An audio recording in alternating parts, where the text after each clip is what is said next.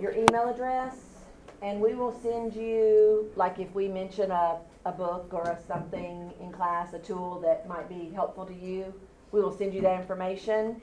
What other information do we normally send? If we're going to have a guest speaker, we'll let you know that, but we don't normally bombard you with emails, just, if you would like emails of the class. Do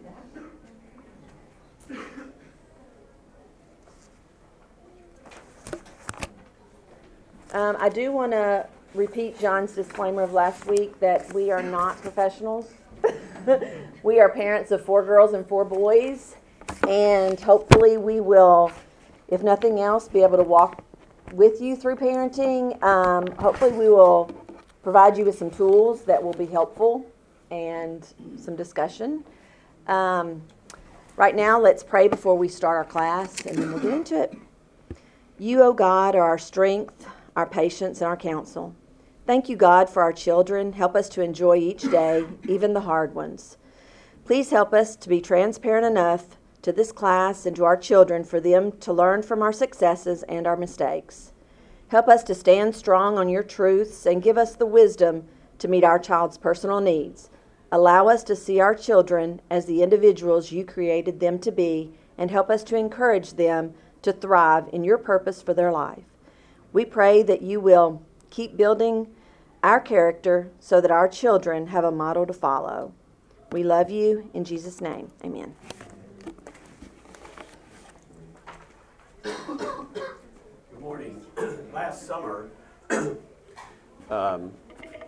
my third son, Jake, and I got the chance to go to Jake's Ranch in Etna, California. How many of you have heard of Jake's Ranch? Raise your hand. Okay.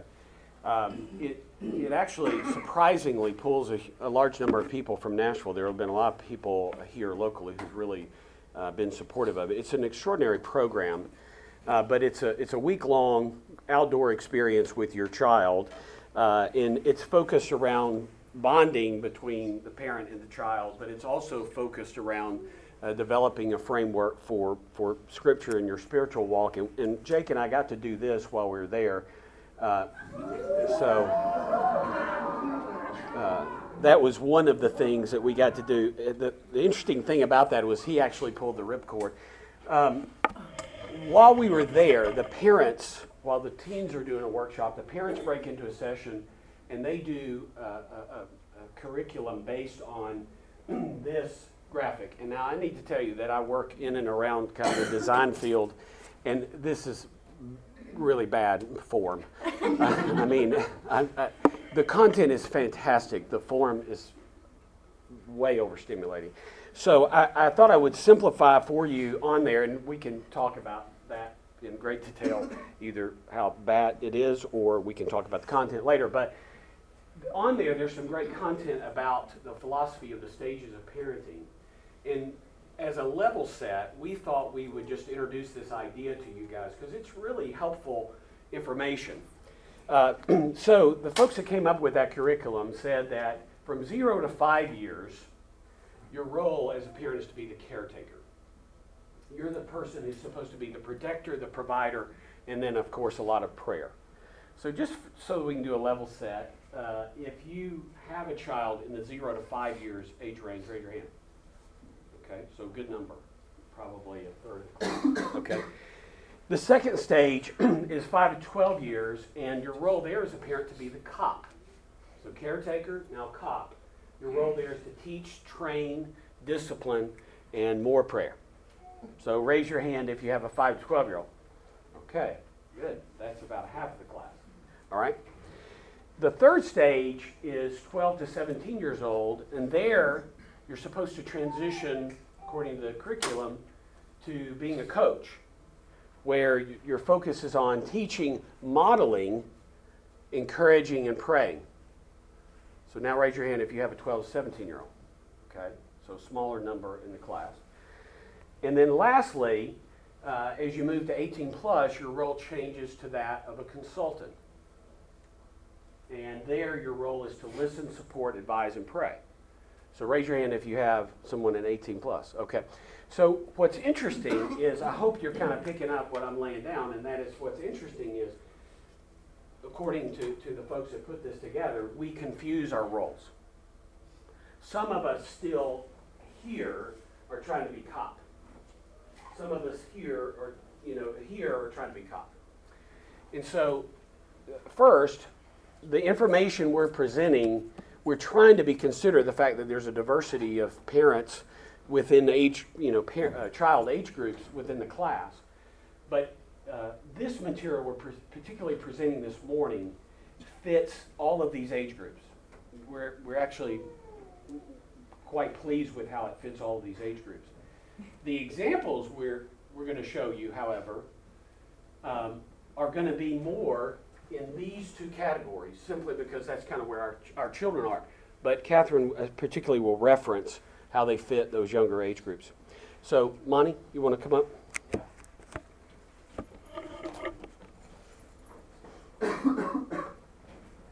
So last week I started a conversation, or was talking about a conversation that my daughter and I had out on our deck, and when I was thinking about the class of parenting, and I was reading through Proverbs, and she made the statement. So, would you like to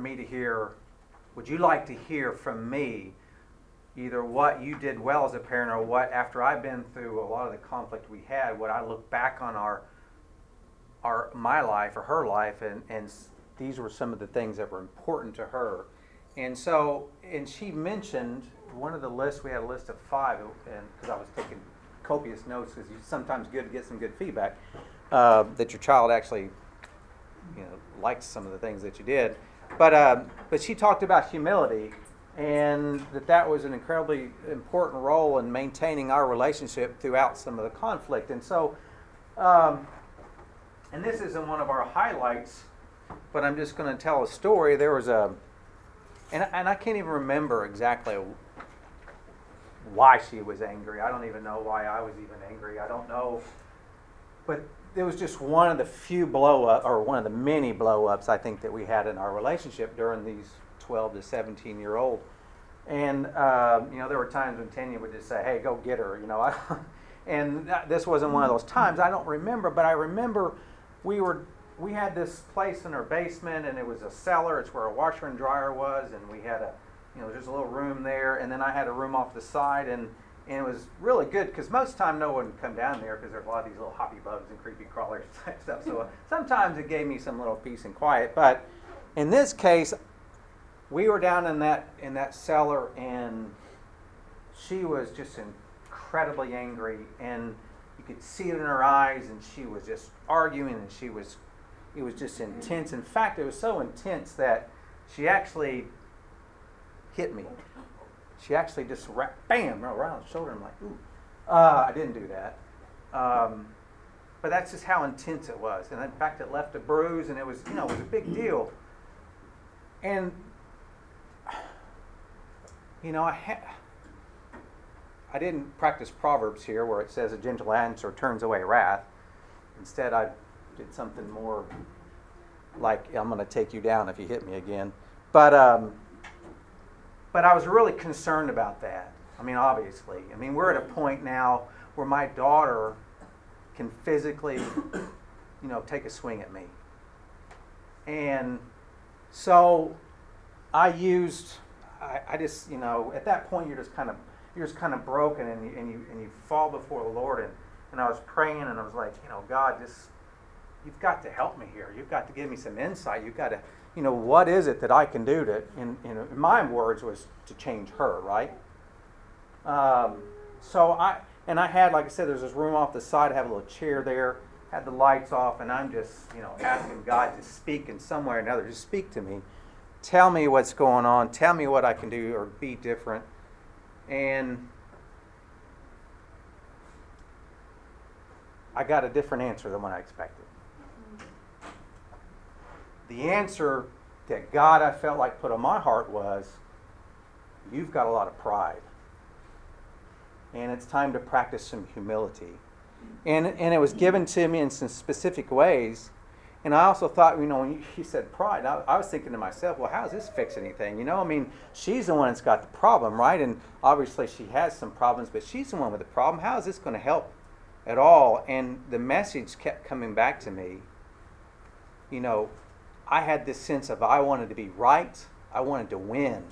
I wanted to, it's a real competitive situation. That's not very humble.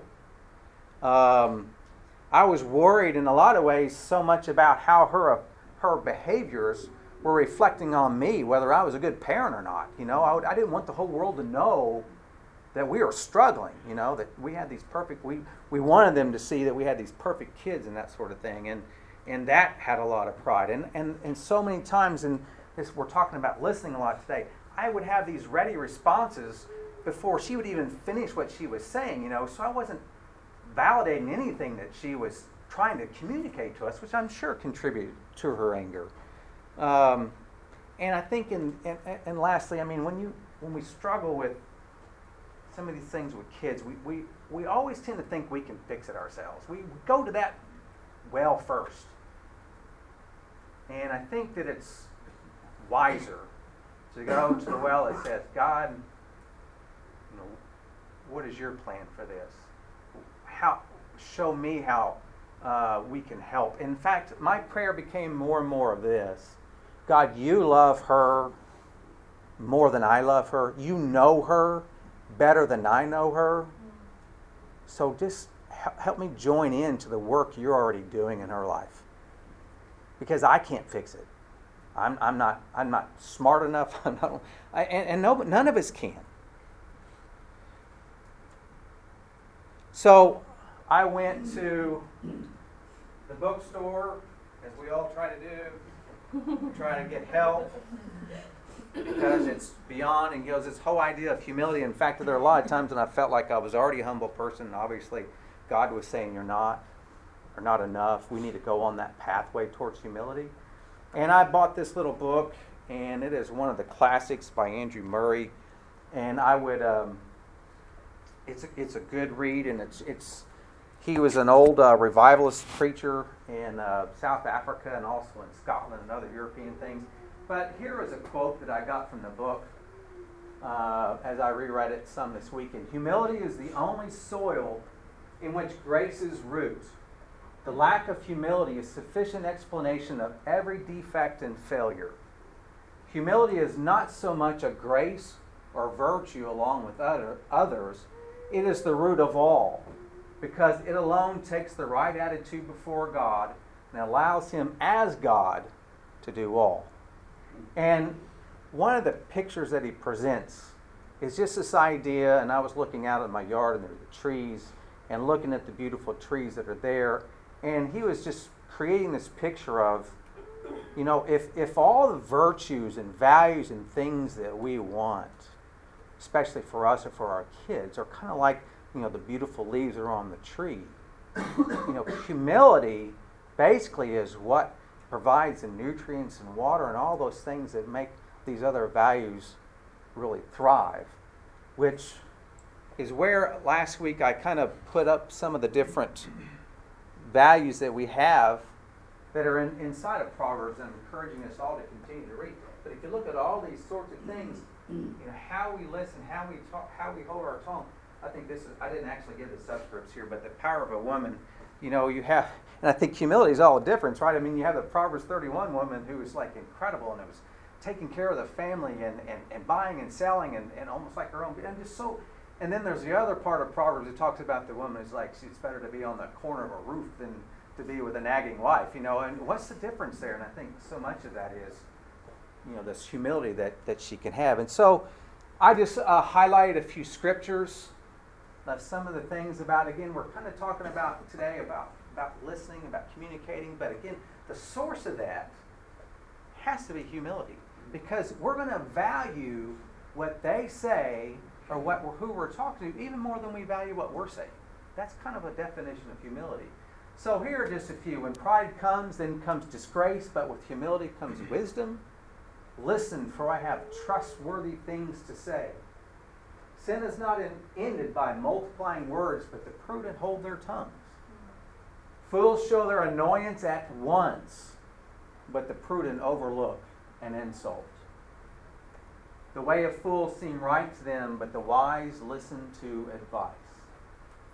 Plans fail for lack of counsel, but with many advisors they succeed. Listen to advice and accept discipline, and at the end, you will be counted among the wise.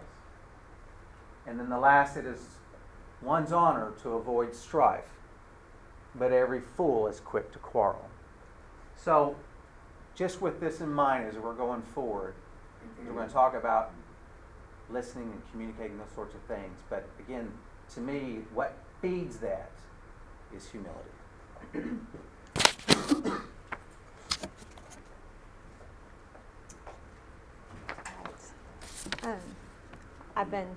My watch has been going off, and some people have already asked, how can we get these slides? If you'll sign up on that email list, we'll send some of the big point slides to you and some of these books. So, I want to talk about reflective listening and building on what Monty and John just outlined as far as a basis of humility. How do we listen effectively to our kids to open up the lines of communication? This concept of reflective listening is fairly new to John and I. And I'll be honest, it's coming, I feel like we've used it some, but we have been reading a book called The Parallel Process. And it's been assigned to us by one of our son's therapists. And it's really, this whole concept has been kind of revolutionary. And I just want to explain it and then give you an example. And then Monty and Tanya are going to give you a really awesome, vulnerable look into a conversation with one of their daughters, which is very touching. Okay, so before we go through the stages of reflective listening, I want you to think with me about some things that we do wrong as parents when we're communicating with our child. Okay, think about those stages of parenting John mentioned. Sometimes we're still trying to play cop when we should be the coach. We try to fix things for our kids. We try to tell them what to do, how to solve their problems, because we think we know the best way. We think we have the right answer. And we might. But how is that helping our child? How is that, come on up here. I'll act like you're not on the front row. How is telling them how to solve a problem preparing them for adulthood when we're not there to tell them what to do? Okay? So, when we want to fix people's problems, then we become that helicopter parent. And your kids will come home and, how was such and such? And one of my kids does the sound of a propeller sometimes to signal to me that there was a helicopter in the room. They don't like that. Okay, it's not good. So, steps to reflective listening. The first thing is to be present. Okay, you can't be distracted. You can't be on your phone. You know, eye contact's good. This is really easy to do when you're driving. Okay, that you can be present and listening and asking questions because they're a captive audience. Okay, focus on your child. Okay, second is to mirror and validate.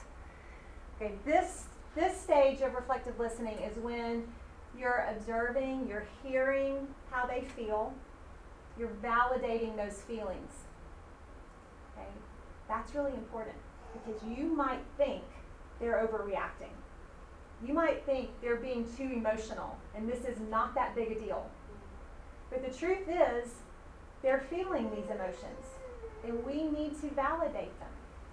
That's the key to understanding why they may be feeling. Because if you don't validate it, you shut it down immediately from the beginning. You shut it down. It also keeps them from coming to us later when they're feeling something emotional. Okay. All right. The third is to allow the child to problem solve. And I would kind of put 3 and 4 can kind of go together, asking questions to them. So again, don't offer a solution. It's like information gathering. Asking questions. Tell me more. Okay? And then the last step is to keep the door open. This is letting them know that you're there for them in the future. Okay? So, last week when we wrote on the board, you all were giving me all kinds of things that our kids are facing these days, or things that you may be facing in your home, or that you see somebody else facing. I told you that the root of a lot of those destructive behaviors was based in what? Does anybody remember what I said? It's okay if you don't. Okay. It's because they feel inept at managing stress in their life. The key is that's really important. We may not know what the stress is that they're feeling. Maybe it's anxiety. Maybe it's I don't feel like I measure up. There's some sort of root to the destructive behavior. This helps us figure that out. Okay? What else was I saying? This also helps us remember that we're raising adults, not kids. We want people who can figure out their problems on their own. Okay? So let me give you one little example. Okay? Because again, this can work with any age child. When somebody's screaming tantrum fit at 4 because they didn't get a toy they wanted, we can use this. Same concept. It's just going to be dumbed down just a little bit. So I have a 15-year-old who just asked somebody to homecoming. Okay, I've got homecoming in a few weeks. Hey, Coco, will you skirt with me over to HOCO? Now, my first question when he told me how he wanted to do it was, oh my goodness, what does skirt mean? Is that a bad word? Okay, what are we doing? And when I asked him, I tried not to act like that was a big deal, like I kind of knew what that was. He told me I wouldn't understand. So I went to the Urban Dictionary online, which I highly recommend. And I did find out that this means kind of like screeching tires sound, like, burning rubber out. Coco rides a moped to school, and so that was kind of the reference, so it all made sense later. So everything's great. HOCO is an abbreviation for homecoming. Yeah, sorry, HOCO. It's the lingo. Everybody knew that. Okay, so Hank has his little group. He's got 4 couples. They're all worked out they're going to dinner before the dance, all that kind of stuff. Well, about a week later, normally when Hank gets in the car, hey, how was school? Good. Boring. Fine. I'm tired. I'm trying to get information. I picked him up one Friday a couple weeks ago. How was school? Full of drama. This is not Hank. I go, oh, okay. Really? So if we go back to those steps, I had just read this part of the book, so I was like really prepared. Okay. How was school? I'm listening. I'm asking questions. Tell me why. How is it full of drama? Well, he proceeds to tell me that other people had asked dates, and they don't really like those people, but suddenly those people invited themselves to be in the group, and our group is now 8 couples, and that's too big, and we don't, but if we tell them we don't want them to come, his date is at best friends with this person's date who was in the original group, and we're going to hurt their feelings. It was just, big problems at 15. So, lots of exasperation. So I went to the mirror validating. And I could have easily said, this is not a big deal, right? Because it's not, in the big scheme of things, it's not a big deal. But it is right now. It's a very big deal to him. So I said, wow, that sounds like a lot of drama. I bet that was exasperating. And he said, it was. It was exhausting. All the girls are up and, he starts telling me that. So then I moved to I started asking questions. What do you think you're going to do about it? And we talked about that. I didn't tell him, let me call some of the parents. I didn't do that because that would have been real easy for me, right? I could have called some of the other parents. And then I said, we kept the door open. I said, you know what? I bet a lot of this is going to die down over the weekend, but if you want to talk about it some more, I'd be happy to. So know that in reflective listening, you don't fix anything. We're not fixers, okay? We can't be fixers. You're listening, you're validating, you're trying to get them to come up with a solution, and you're being there for them. So, Lonnie and Tanya are going to share a story of a text thread between Monty and their daughter Hannah. And I want you, maybe we put those steps back up. They weren't trained in reflective listening, but they did a really good job of this several years ago, and I want you to look for those stages while they're going through this. First, I'm going to set the stage of tell you a little bit about Hannah. Hannah is one of the twins, so one of our last two. She's the older of the twin, but high school, middle school, very positive, happy. Never, ever did we think she would, if you looked at my four girls, that would not be the one I would pick to go, she's going to struggle with depression or anxiety. Not Hannah.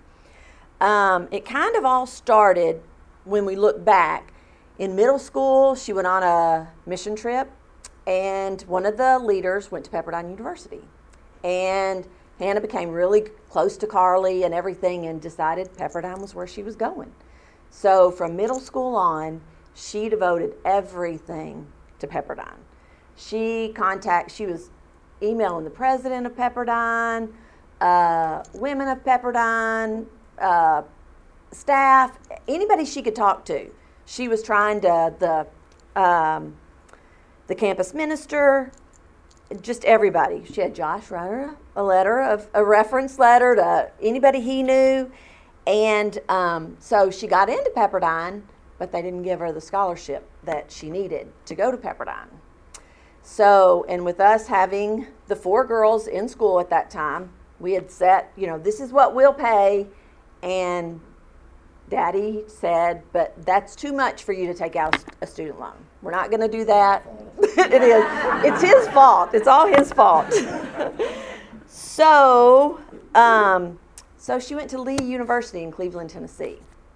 So we went from the beaches of Malibu to Cleveland, Tennessee. And this is when we started to see her struggling with self-worth, identity, and this is really what started her crisis of faith. As parents, we were encouraging, advising, but we didn't realize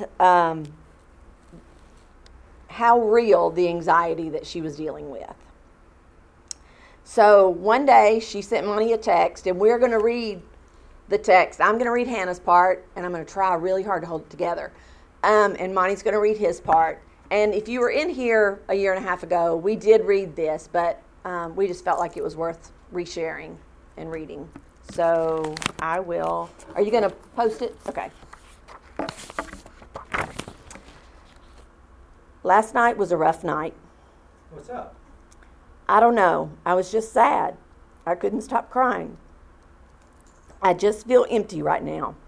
I don't think it is necessarily one thing or something that was happening because of Lee, because I hung out with friends. I was at worship night and just felt it coming, just like a weight inside of me, and I was just sad. IDK. So I'm glad you'll be home soon so we can talk. Are you still sad today? Yeah, I still am.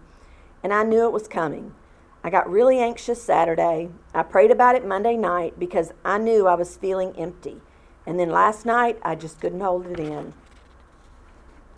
I also feel like it may be because I give all to my friendship. And I'm surrounded by friends who are crazy about other people, but never me. I never get affirmed by anyone. And my anxiety takes that and spews crap in my head. They don't care about me and that kind of stuff. While I'm trying harder to give more and more, I feel like everyone is backing away more and more, which is probably in my mind, and it's left me empty.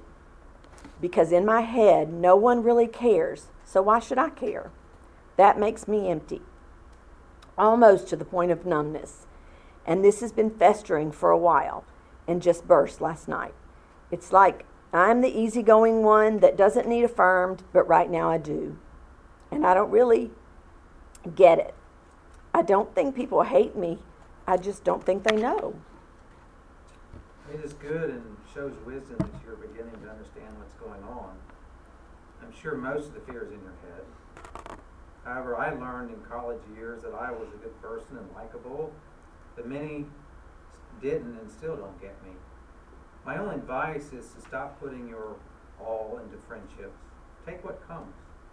Don't be so needy for acceptance, and place yourself in the hands of God and continue to pray for friends that you can count on. Love yourself because you're beautiful. It's just that right now I need the affirmation. I do, from my friends. Not to make me feel better about myself, but to know that I'm loved, because my anxiety is constantly telling me differently on every level.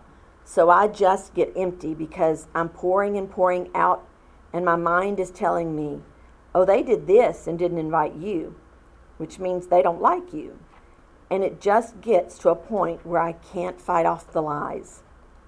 That's where I am right now, and it just makes me sad. The lies do. Yes, I know.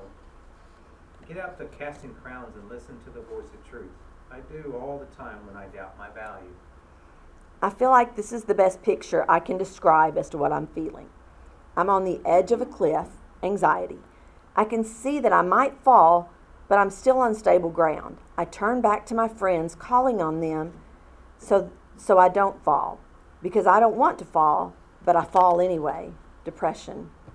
Where I see it, I'm falling off the cliff. I couldn't keep myself together, and the anxiety became overwhelming. That's how I see it, but in reality, in this analogy, I'm on stable ground, sitting down with my knees to my chest and my head on my knees. It looks like I'm in self-pity, that I'm just dramatic and want attention. And maybe people are there comforting me, but I can't hear them, because in my mind I'm falling, and I can't gather myself up to hear anything. But the fact that I'm falling and I can't get myself up. I understand. I wish I could help more. Just know that you are loved and special. It's okay, honestly. I just need to be told when I'm this, that I'm loved, heard, and that my feelings are real and I'm not crazy. Because I know my anxiety makes everything 100 times more intense, and the thing I'm anxious about may not be a big deal, but I'm not actually anxious about that thought. I'm anxious about everything. It's just that thought that I'm focusing on. When I'm in it, I just need to know that I'm not crazy.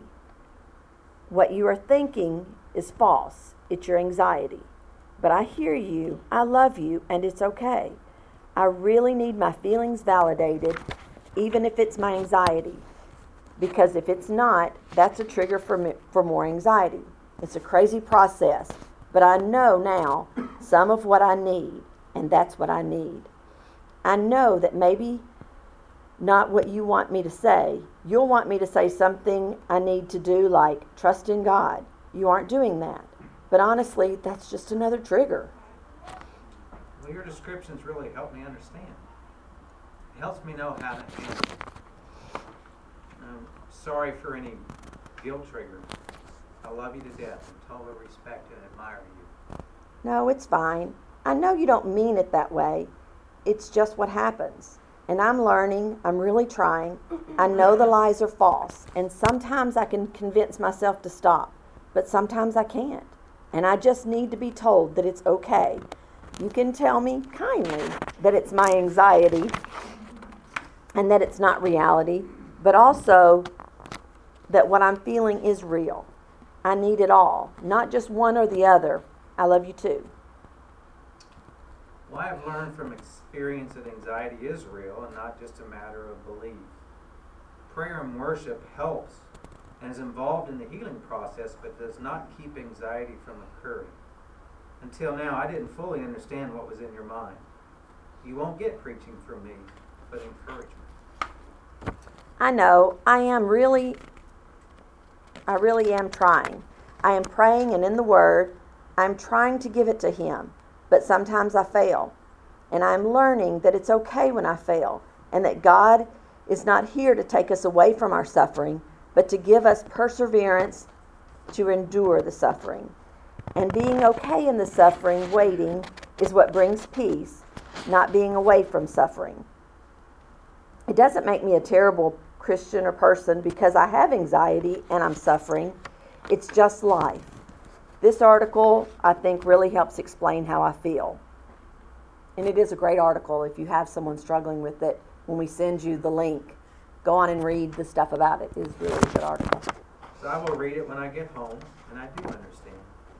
Don't ever worry about failure. God loves you no matter what. His love nor mine is based on performance. Yeah, I am trying to learn that and take it to heart. But that's what me and my counselor are talking about, which is honestly 100% what I need. To go through these tough theology questions I didn't even realize I had, and fears I didn't know were there, but they were always there. I just didn't recognize that's what it was. Well, I'm glad you're in counseling and that he or she is helping.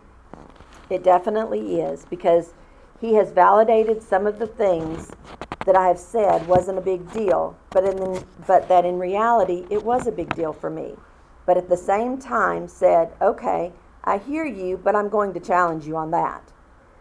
And we talk through theology, because that's what I need right now, to work through my theology and God in general. And he's really helping. I wish you were here to talk with me as well, but in a month we will be together and talk about this. Anxiety has distorted my view of God, making it harder to trust him, and my fear is not being able to fully trust him, but also that he's going to fail me. I know the truth, but it still doesn't take away that fear, because I can deny it, but I know it's there. And I just came to that realization of that fear. Now I'm trying to work through that fear. In the end, fear is always the issue, and the gospel message is that we can overcome fear. That doesn't mean that we never have it, but that we can overcome. You're on a better path, still near the bottom, but on a healing path. You're doing the right things, and remember, faith is still holding on even when it doesn't seem plausible in our mind. Faith never means that we don't struggle with belief. And I'm proud of you. Can I have permission to share your text with the parenting class? What you said is very important for parents to understand. Yes, that's fine. Also, something that the counselor said to me, which I also think is important, is that sometimes the best thing you can do is to be silent with the person you're with, who's upset or going through something. When we open our mouths is sometimes when the worst happens, because we assume what we don't know about them. I just thought that was interesting as well. Yes, I agree. When we walked together in the park, I wanted to say many things, but I stayed mostly silent. Being together is important whether words are exchanged or not. Exactly. Thank you guys for sharing that. It's very touching, and again, in the spirit of kind of the stages of parenting, we realize that that's an example of kind of that consultant stage, right? Hannah's away at college. But what I'd like to do is just encourage you, let's talk about the information that's been shared this morning. This is a chance for you to process here in the next 5 or so minutes that we have about what's resonating with you, what's meaningful to you, both through these stories that we're telling and then through some of the theory that we're trying to share. So what hits you? What resonates with you?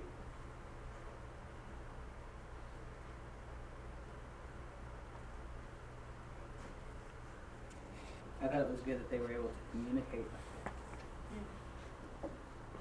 Did you notice those steps of the reflective listening that were engaged in the text? One of the things that was really profound to me is this one.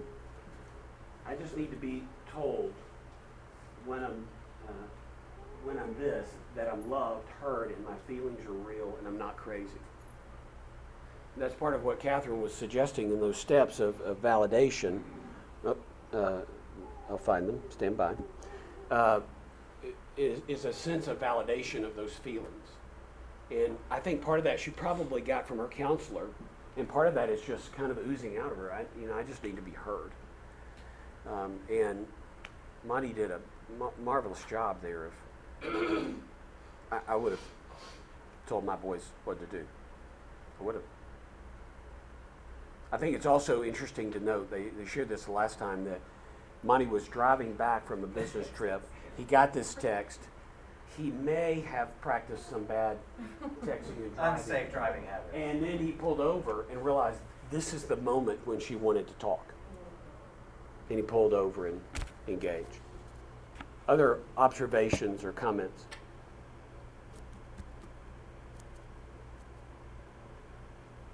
Yes. Thinking back on my parents, one of them did the earlier stages a whole lot better than the other, Mhm. and then it flipped when we got to that, like, advisor, yeah, that consultant Mhm. role. Yeah. Being vulnerable with you there, I think especially Jake, our third one, who is the source of reading this parallel process book, I think especially for me, because his anxiety and behavior and some of his learning differences manifested itself in such a negative way, I kept trying to pull this cop over into this stage. And, I mean, it just wasn't working. And he was having feelings and was processing in a way that I just wasn't giving it room to breathe, and I wasn't validating those feelings. I was just, coming with the hammer. I don't use a hammer for discipline. It was a metaphor. I use other things. Yes.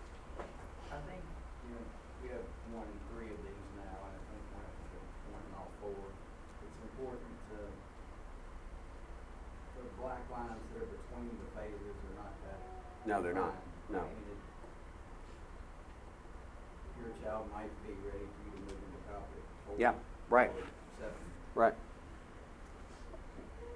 It's very good, Scott. In fact, on the the graphic that I don't love, that's actually what this is about here. Is that your child is a toddler, you're up here in the bay of security, and they're in the roped off part, and you can watch them like a hawk, and then they go out in this boat, but they're still kind of harbored in some way. But the jetty of adolescence is hilarious to me. The jetty of adolescence is where the rocky times are, but the parent is on the boat with them. It is pointing out some of the rocks, and then you're trying to get them to the Sea of Independence. I know it sounds totally corny. It works when you're presented the whole thing, but you're right, Scott. It's very blurry. I mean, it's all water. Yes. Say a lot of us were raised in the church, specifically conservatively. Parents never moved out of the top phase. Yeah. Yeah. So Especially on religious matters. Yeah. So some of you heard this before. I apologize. The conversations PG may get R at sometimes, but we totally validate that. Catherine and I came from a very conservative upbringing. The first time I heard about grace was when I was a sophomore at Lipscomb. It's the first time I heard about it. So we may have overcorrected. So one of the things I do with my sons is I explain to them where you can buy a condom. There's a Walgreens on every corner, and that's where you can buy a condom. And the reason that I talk so openly about that, that's my choice, I'm not recommending that, I'm just saying it's my choice, is because I think what we've got to do is we've got to turn it over to being a coach, right? And we're in the throes of football season, and those coaches see those players on the field make a mistake all the time. Sometimes the coach will yell at them for that, but a lot of times the coach will take them under their arm and say, next time in that situation, here's what to do. And part of what Catherine's discussion there, reflective listening, is, and this is at the heart of where we all struggle, we're not allowing our children to make mistakes. The pressure of our culture is such that, Monty was saying, you didn't even want to see the people, you and Hannah were struggling, that you were arguing. We want to keep it together, right? But that's really, at the heart of the matter. Other comments? Yes. This is a blessing to be in this class right now. I'm just trying to because I was raised very differently, very strict, and I'm trying to find that balance of not. I have very wonderful parents. They raised me well, but I don't want to do the same. Yep. And I have one almost 8 and one 12 going on birthday. Mm-hmm. And so, my 12-year-old, there's a lot of conversation break. Mhm. And I'm trying to make them good conversations rather than the difficult conversations. And trying to have her feel comfortable talking to me about anything. Mhm. Because I was afraid to talk about it. Right. And I didn't. And reading that text, thank you for sharing. Mhm. I would have never come up with that. And such a blessing to get her to feel so comfortable to open up to, sorry, like that. It's amazing. I'm grateful. During my girls, I have 2 girls, struggles. But it's also going to be hard. It's hard too, in learning how to become a coach. You know, because she's like right in the middle there, so I'm still having to be caught and coach at the same time. And then my youngest one's listening to that, and so still, you know, the balance of coaching at an 8-year-old, she needs to be Yeah. caught. Yeah. You know, so I think she's going to be a little bit more difficult child. Yeah. My oldest is an old soul. She's sometimes keeps me in line, but this is I don't have anything specific to say. I felt very led to say something because I wish my husband was here. We both went to 2 different classes, thinking we were coming to the we got our all good. communication. It's all good. Mixed, Yeah. but anyway. Just to add to that, sorry, No, you're good. just because it was one of the statements that even when we're talking about humility with babies, I started that conversation. She was we had she had other friends who were walking alongside the same age. And she said really some of the difference was that, you know, the way they parented and the way we probably started parenting, but the way they parented was, you know, we're the cop all the time. Here's what it is. Here's the boundary. You cross the boundary, you're done. You know, basically, and might even, it didn't sound like it, but it seemed as though they withdrew their love in a way of punishment, right? Versus a lot of times we would talk and say, you know, well, and here's some of the scriptural background, and then, but what do you think about this? How do you read this? What does this mean to you? It wasn't just us telling you what to think and what to believe. She said it was good for her to be challenged like that so to become her faith and not just our faith. We're over time. I just want to conclude with you that some thoughts we had for you, some takeaways, okay? One, think about listening with humility. Money is just challenging us. This is, you know, we think we're going to come in this class, we're going to get some tips to fix our kids. And what we're just trying to tell you is that we're a disaster as parents. And I think approaching this from a posture of humility is really helpful in listening to God with the spirit of humility, but listening to our kids with the reflective listening, and listening to counselors in your community, you know, to get with whether that's your life group or your spouse or your mentors or professionals, as you've heard us done. And then the last thing, a theme that we just want to keep reminding you as reflected by ours who got married this summer, and that is, I know it seems like you're raising kids, but you're raising adults. And our hope is that somehow they'll be a healthy contributor to humanity and not some barnacle on the boat of humanity, right? Or perish the thought that we're so worried about they're going to live in our basement and play Destiny forever. So may you be encouraged as you look toward raising adults. Yes, more comments. One really quick tip that somebody told me, we have a two-year-old at home, Yeah. so we haven't practiced this too much, but listening should be in every one of those. Yes. Listening, non-reactive listening. Yes. And if you don't react when they're telling you a story about their friends and you're like, oh my gosh, Yeah. please stop hanging out with that child, they're going to be more open to coming to you, whether it's about their friends or themselves. And so it's a great tip that Good point. we're trying to live out. Yeah. Thank you. Good tip. All right.